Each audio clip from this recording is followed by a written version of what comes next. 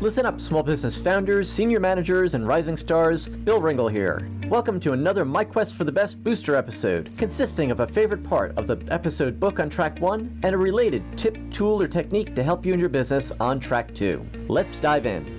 Welcome to Booster Episode 23.4, What Leaders Do to Become More Influential. I'm Bill Ringle, and today on Track 1, I'd like to share with you a mini case study of how Starbucks is persuasive by design from my friend Brian Ahern's book, Influence People. This is from page 96. 5 reasons why Starbucks is so persuasive. What better place to write this than sitting in Starbucks on such a beautiful spring day? Smooth jazz is playing as the barista and staff hustle behind the counter, helping a diverse group of people who pop in and out for their daily caffeine fix. Of course, there's also the smell of roasted coffee beans in the air. All the senses are engaged when you visit Starbucks. Add to that the huge selection of great drinks, and you have a winner when it comes to product and service. Here are a handful of reasons why Starbucks is so persuasive. Reason number 1, they create an experience when you walk into a store. There's no mistaking it. You know you're in a Starbucks cafe. Sure, you could get a good cup of coffee at Panera, Cup of Joe, McDonald's, and other places, but none of them feels quite like Starbucks. Reason 2, the baristas and others who work at Starbucks really seem to enjoy their jobs. I don't think it's because they're hyped up on caffeine.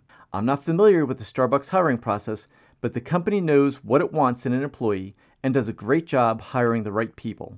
Reason 3, something that stands out about Starbucks is how easily recognizable Starbucks cups are. It's amazing how many times you see them when you're out and about. It doesn't matter if you're in the airport, at the mall, out for a walk in the park, or anyplace else. That's Starbucks advertising. Me, you, and everyone else walking around with a Starbucks in hand. Reason 4, have you tried the Starbucks app? It's one of the best apps available for your smartphone. You can enter your favorite drinks so that when you visit, you hold the app up to the scanner and the barista knows exactly what you want. The app has a store locator, which is great if you travel a lot like I do. For a time, you could get free songs from iTunes almost weekly, which was cool because it exposed me to music I probably wouldn't go looking for normally. This giving engages the principle of reciprocity, making us more likely to return the favor, so to speak, by purchasing Starbucks coffee. Reason 5, the smartest move Starbucks made with their app is the ability to load it with cash so you could pay by phone. It works just like having a gift card, except you don't need the gift card because you pay with the phone. The brilliance is once you have loaded the app, you don't feel like you're actually spending money when you buy your coffee. After all, if I have $25 or $50 on my app, I'll go out of my way to use it versus stopping by some other coffee shop where I have to quote-unquote pay. Is Starbucks for everyone? Of course not. But there's no denying the company is an incredible success, and that's not by accident. Starbucks is very intentional in its desire to persuade us to get our caffeine fix at one of its local establishments, and it's doing an amazing job. How can you influence people?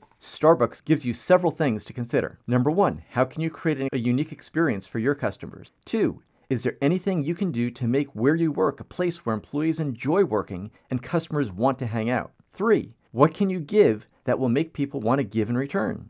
Number 4, can you create something that will get people to advertise for you? And number 5, what can you do to significantly reduce or even better, remove the pain of paying? That's an excerpt from Influence People, Powerful Everyday Opportunities to Persuade That Are Lasting and Ethical by Brian Ahern. Check out the discussion Brian and I had about ethical influence for business founders, managers, and rising stars on episode 384 of My Quest for the Best, the podcast for ambitious small business leaders. This is track 2, where I want to offer you a framework for increasing your follow-through to commitments based on the acronym PAVE, as in pave the way for success. You'd rather walk a path that's been cleared and paved rather than trample through a forest going in roughly the desired direction, right? I sure would. With the PAVE framework, you want to get clear on a commitment, and then, number 1, make it public with at least one other person. 2, take action to build momentum. 3, treat it as voluntary, something you choose, not as something that's compulsory so you really own it.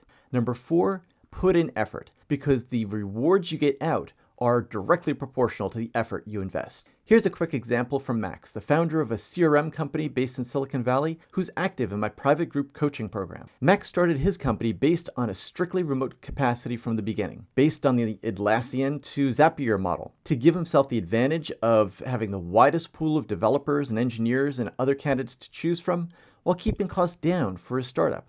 He decided that he was going to be more open and engaged with the people who worked for his direct reports and not just those who he interacted with day to day. First, Max got clear on what his commitment would look like and how it helped him become the kind of leader he aspired to become. Then he shared it one-on-one with his direct reports and got their feedback, which helped him formulate the idea of having an AMA, or Ask Me Anything session, group video call with about 60 people once a month. He was nervous as can be because this was definitely outside his comfort zone. This was a stretch goal that he and I had set and that he was really owning it. I reminded him at one point that the presence he wanted to project waited for him just on the other side of his current comfort zone. And that got him curious and excited about stepping into this new reality to experience that greater level of confidence while being more open and vulnerable. As a result, he made better decisions because of those experiences, and people were more loyal to him because of his openness. After just 2 or 3 of these AMA sessions,